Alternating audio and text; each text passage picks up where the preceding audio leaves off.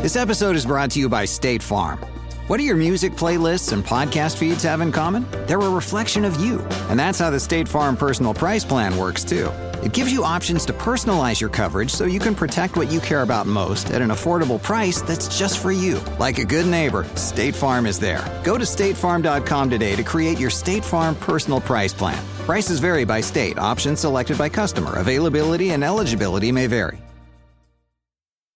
NFL Sunday Ticket is now on YouTube and YouTube TV, which means that you can stay close to your team even if you don't live in their town. Like, maybe you're a Raven who married a Seahawk who got a job in the land of the Falcons. With NFL Sunday Ticket, you can watch your team's out-of-market Sunday afternoon games no matter where you live, because you shouldn't have to change teams even if you change towns. NFL Sunday Ticket, now on YouTube and YouTube TV. Go to youtube.com/presale to get $50 off. Terms and embargoes apply. Offer ends 9/19. No refund. Subscription auto renews. Bed Bath & Beyond is back, and our massive Labor Day sale is going on now. Shop over 1 million deals with all the brands you love and a huge new selection of furniture, decor, and everything else you need to create the home of your dreams. All in one amazing online store. Download our new app and save even more with exclusive deals and offers. Plus, get free shipping right to your front door. Welcome to a bigger, better Beyond.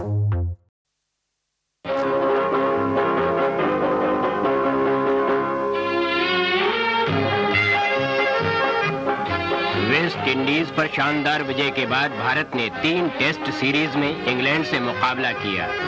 India were a joke not long after they started Test cricket. Not because they weren't talented. That's just not true. Also, they weren't the worst team. New Zealand clearly had them beat there. But because they took the very worst of English cricket, the amateur class structure, and allowed one of the worst international cricketers ever to lead them on their second tour of the UK. And it's quite odd because India actually had the most local players actually playing cricket. New Zealand, South Africa, Australia, and the West Indies, they had a lot of English players. But that also includes the people who funded the tours, where the Maharajas would stump up the cash, and that, of course, brought problems. Maharaj Kumar of Vijayanagaram, or Vizzy as he was known, was a specialist number 8 batter. The kind of spot that is only ever kept for people who cannot actually play the game. Vizzy was an incredibly rich man, and he loved cricket. He had a cricket ground in his palace, and he paid great cricketers to come and play there. He was a throwback to the rich Englishmen of a century before, and like many of them, Vizzy thought he was better than he was. He was wrong, very wrong. He was given the title of Deputy Vice-Captain of their first tour, but pulled out because he wasn't made skipper. And so he worked very hard to get into a position of power inside Indian cricket. He had a Machiavellian scheme where he took down his rivals. And for the next tour of England in 1936, Vizzy was in charge. India had a few decent players in their squad, probably none better than Lala Amarnath, an all-rounder who could bat in the top order and bowl decent medium pace. That sounds like an ideal player for English conditions. It really was. Amarnath scored India's first ever 100. And Vizzy sent him home before the first test. Amarnath had dared question the word of his dogshit ordinary captain. And Vizzy really was that bad. He had no idea how to field. He actually didn't really understand the fielding placements. He misused every bowler he had. The batting order changed without any rhyme or reason. Players were picked based on who they abused at the breakfast table. And the rumour has it that he offered a trip to Paris to one player to run out Vijay Marchant. In the warm-up games, he would offer gifts to the opposition hosts in order to get helpful bowling come his way. In his 3 tests, batting at 9, he averaged 8.25, and that completely flattered him. 9 was probably too high for him. Well, actually, being in the team was too high. He was probably a decent number 9 in your local club team, but you wouldn't pick him unless he paid for your club rooms, which is, I suppose, kind of what he did. He bankrolled that tour and the tour before. And during the 1936 tour, Vizzy was knighted, because that's what happened to men like him.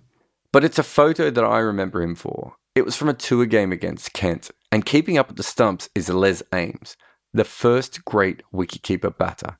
He averaged 40 in tests as a wicketkeeper, meaning he was making 25% more runs than his nearest keeper of his era, and he's the only keeper with 100 first-class hundreds. Ames is up at the stumps because he's keeping to Titch Freeman, who took 3,776 first-class wickets, which, if it sounds like a lot, It is a lot. It is, in fact, the most in history. And sandwiched between these two incredible players is a man who appears to have walked on the field assuming that a free lunch was being served. In this photo, he was standing in a way that no cricketer stands. And he's mid-pitch, like he's attempting a single before the ball has even been bowled. And the ball's only just hit the stumps, and we can tell that because the bail is still moving. And yet he's in the least athletic-looking position possible. This is a man who has lost his car keys, not an international sportsman. And Vizzy was doing this entire thing with a cravat on. Indian cricket had incredible talent even then, but it was being led by a crown prince.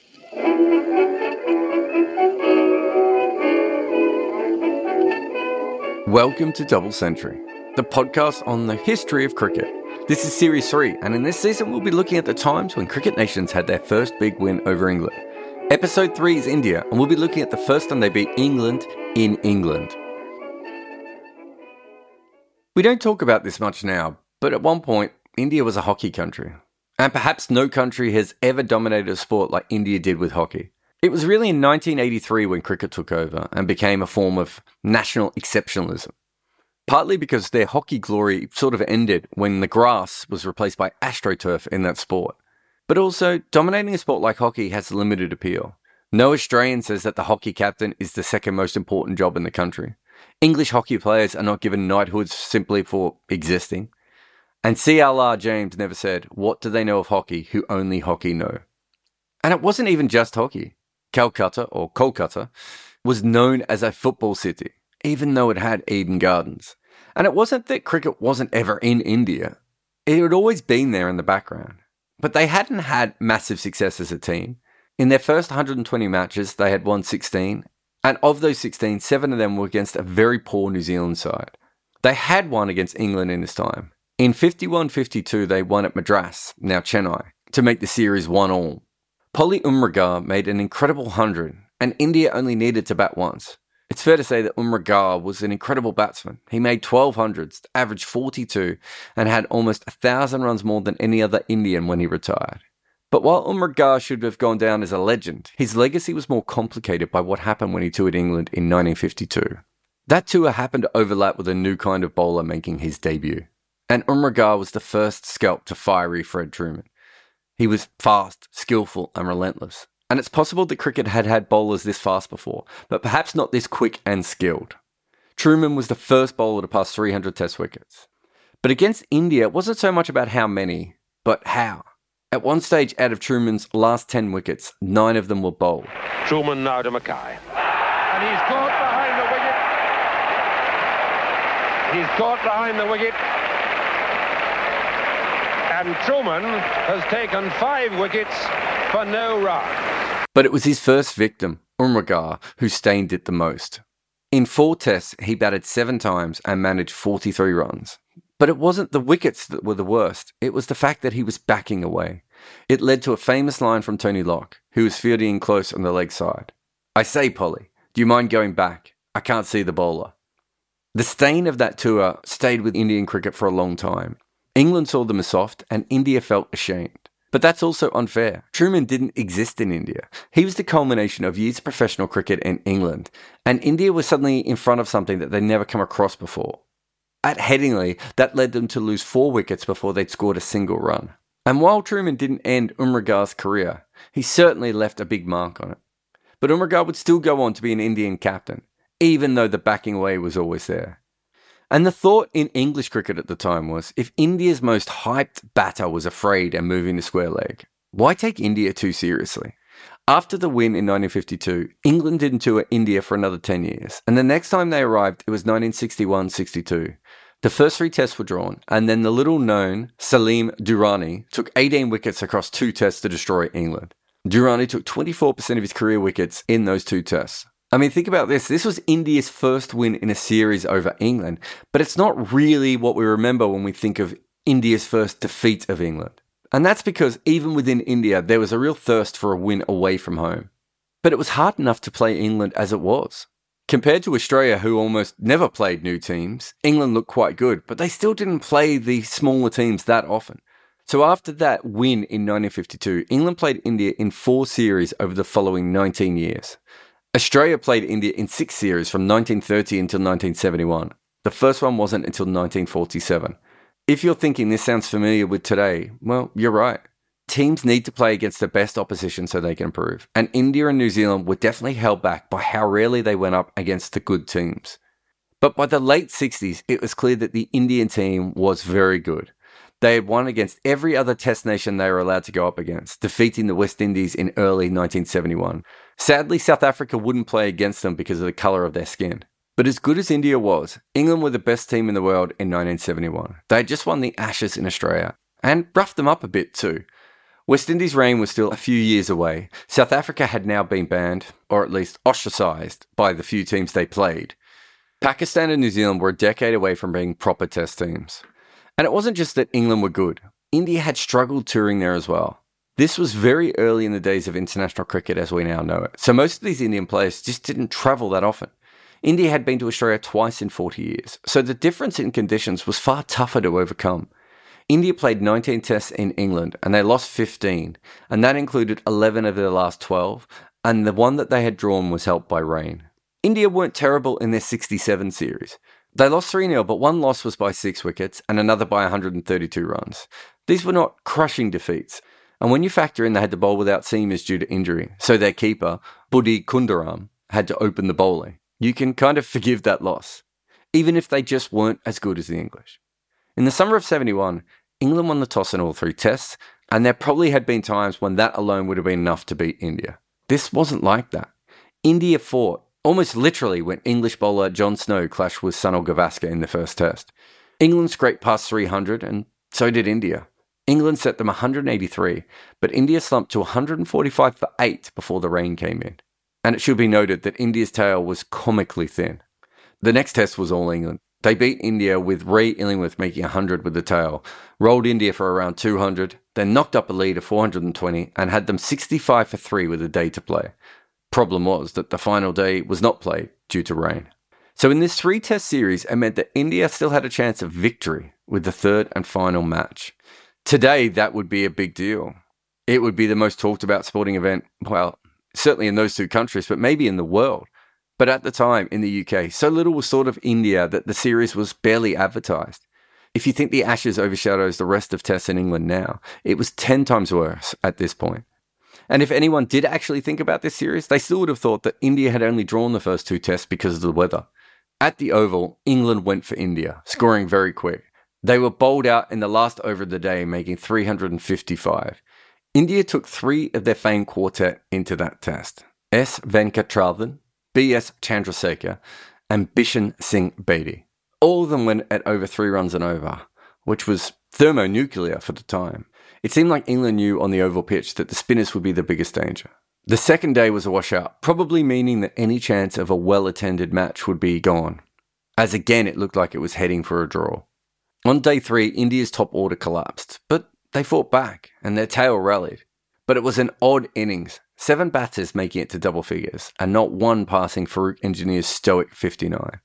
And it was a turgid innings. Basil D'Oliveira bowled 7 overs of his part-time wobblers, taking 1 for 5. But England's best bowlers were the spinners. Derek Underwood delivered 25 overs and went for 49 runs. Ray Illingworth bowled almost 35 overs, taking 5 for 70.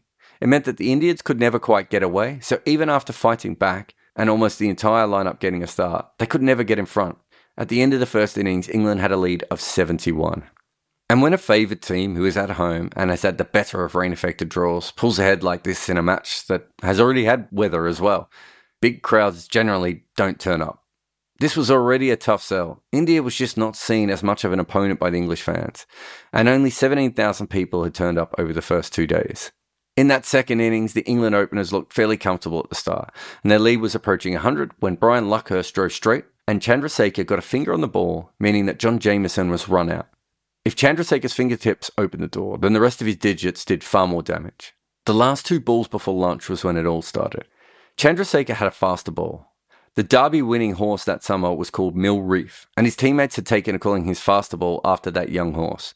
Just after lunch, second last ball, one of his teammates told him to try the Mill Reef. This is what Chandrasekhar said later. I had thought of bowling something else, but halfway through my run-up I thought I might as well give it a try. as he had asked. So I bowled the quicker one, and Edridge's bat was still in the air when the ball was hitting middle stump. The following ball, Keith Fletcher squeezed one to short leg, and India had taken 3 wickets before England's lead had passed 100. At lunch, something even more bizarre happened. That day it was Ganesh Chaturthi, a day when Hindus celebrate one of their most popular deities, Lord Ganesh. And like a T20 match where there is a motocross at the innings break, at lunch, Chessington Zoo provided Bella, a 3-year-old elephant. Bella waddled around the outfield to entertain the crowd in homage to Ganesh's elephant head. Of course, there was a far bigger elephant in the Oval, the one that now suggested that India could win this game and perhaps steal the series. After lunch, Indian captain Ajit Wadekar made some aggressive moves with the field. Wadekar had not planned on being Indian captain. At one point, he'd had to convince Tiger Patudi to even keep him in the side at all. But one thing that had always been important to Wadekar was to show how much India had changed. Playing in Jamaica before the England tour, he was hit by Utan Dow and tore a blood vessel in his hand. Yet he batted on, because he didn't want India to still be seen as soft. At Lord's on the first test of this tour, when he walked to the wicket, Jon Snow bounced him repeatedly, and Wadekar hooked him, as much as anything to show his teammates that it could be done. Wadekar continued that sort of fight with his field. He brought all the catches around the back, leg slips, dueling short legs, short cover traps, and deep slips for Chandra's Mill Reef ball. And Wadekar had the perfect tools for this kind of field. An outfielder who took 53 catches in just 27 matches, almost 2 a match. Eknath Solkar averaged 25 with the bat and bowled occasionally, but he was possibly the best short leg fielder of all time. Most players, when fielding in close in his day without protection, turned their bodies to shield themselves. Solkar would face the batter the entire time. It was his fearlessness and recklessness, but it worked for him. But he was also a very smart cricketer. According to Wadekar, he did something very weird with Alan Knott. It's clear that Knott was one of the greatest keeper batters ever. And when he came out to bat, Solkar took the bails off. Knott was known as someone who marked his guard with the bail, so on this occasion he had to use his foot. Look, it probably didn't make that much difference, but it was showing how much India felt like they were belonging. And Knott only lasted 4 balls before he was caught at short leg by Solkar. The bowler was Chandra. And it's worth talking about Chandra here for a moment. He had polio when he was a kid, and this had withered his right arm. Perhaps similar to Shane Warne's leg problem and Murali's double-jointed elbow, what may have been dismissed as a mild deformity seemed to end up more like a superpower when it came to their spin. At that point, there had been 2 kinds of leg spinners, very slow bowlers like Aubrey Faulkner or Clary Grimmett, and the fast medium spinners like Richie Benaud and Tiger Bill O'Reilly. Chandra's hero was Benaud, and he tried to match his energy at the crease. And that seemed to be his special skill, his frenzied last-second whip, which meant that the ball left the pitch with energy. A good delivery from him was just better because you had less time to react to it, like Rashid Khan or Shahid Afridi. India had more reliable spinners, but they just didn't have anyone that devastating. The joke in Indian cricket at that time was that Chandra's faster ball was quicker than most of their seamers. And on that day, it's worth noting that Wadekar, who had a good record against Chandra in domestic cricket, admitted that had he faced him that day, he thinks he would have made a duck. The second ball, the afternoon session from Chandra, took De Oliveira's edge and just beat slip. He'd be dropped again shortly after. And it should be pointed out that for the longest time, England's middle order had saved them. It was an incredible lineup. De Oliveira, Keith Fletcher, Knott, Illingworth. But it was only Dolly who made it to double figures. It was one of those collapses where a team seems to lose a wicket every 10 runs, like it's preordained. Venkat took 2 for 44. Biddy only had 1 over and took 1 for 1. Chandra, 6 for 38. Oh! Middle and off. He's gone. Bat and pad. Caught by Solkar. What an over from Chandra. That must be lunch. Well, it's gone up in the air and it should be a catch. And very easily and comfortably taken by substitute fieldsman Jayantial. Never in any trouble at all. And he's out, he's caught bat and pad, a fine catch. Alan Knott is out, Solkar's done it again. Diving in from that forward short leg position. And he's caught and bowled. Full toss, driven straight back at Chandrasekhar. Oh, he's out! Oh, what a good catch! Venkat at slip, and look at Chandra. What a day for India. Caught and bowled.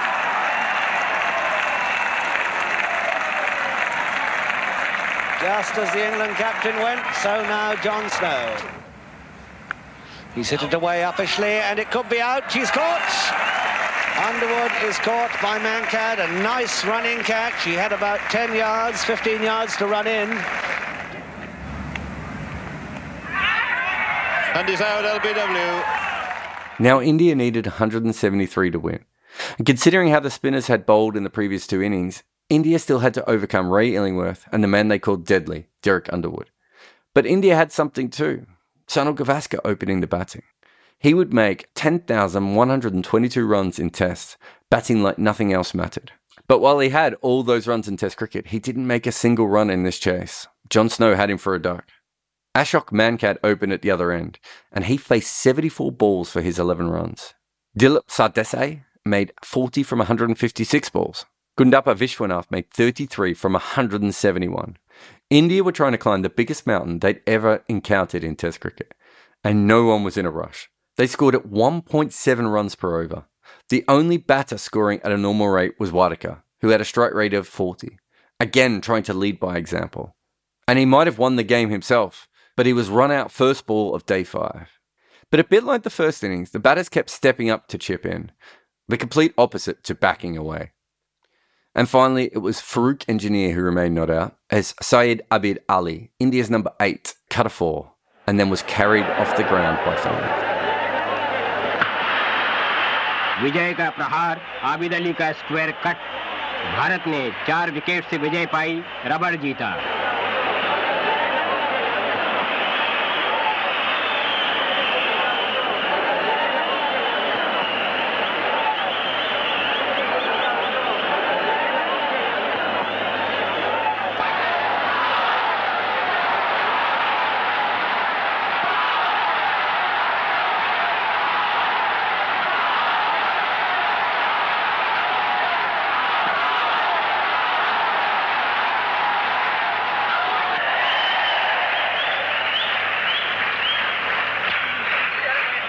Inside the change room, Wadekar had taken a nap, partly due to superstition.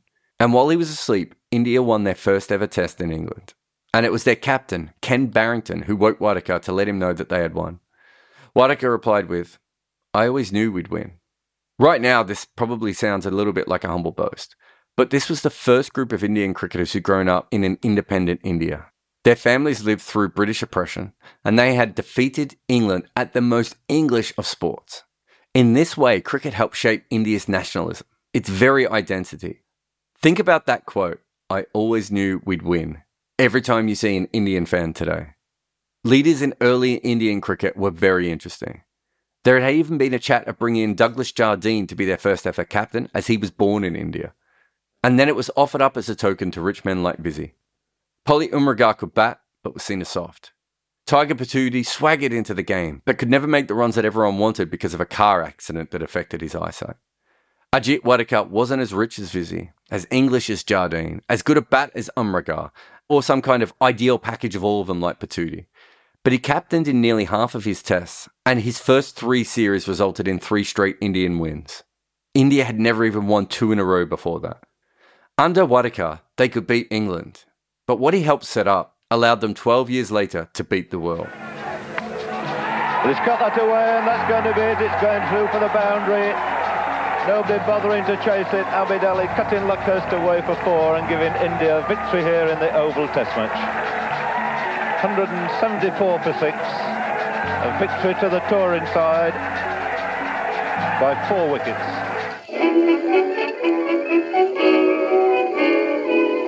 Thanks for listening to Double Century. This podcast was made entirely possible by our supporters at Patreon. The link is in the show notes if you'd like to support us into the future. This show was written and narrated by me, Jared Kimber. It was co-written by Max Wiggins, who also did the original research. Additional research and fact-checking was by Abhishek Mukherjee. And our producer is Nick McCorriston.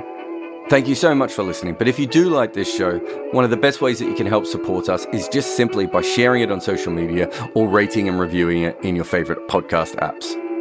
If you like my work and want to follow it more, there is a link in the show notes to Linktree, which will show you where I do, TikToks and Instagrams and YouTube and Twitter and other podcasts. Double Century is my podcast about the history of the game, but I have another podcast called Red Inker, which is on the current game. Come over and hear us talking about when Faf du Plessis is topless or why T20 cricket is broken. Red Inker can be found where you listen to your podcasts. Sports Social Podcast Network. The golden age of travel is back in the Palm Beaches. As America's first resort destination, the Palm Beaches are the gentler side of Florida, waiting just for you. From Jupiter to Boca Raton, sun-kissed sands embrace the warm Gulf Stream waters. Our vibrant blend of people, cultures, and coastal towns welcome everyone. So we invite you to join us. Experience the original, the one, the only, the Palm Beaches. Plan your trip at thepalmbeaches.com.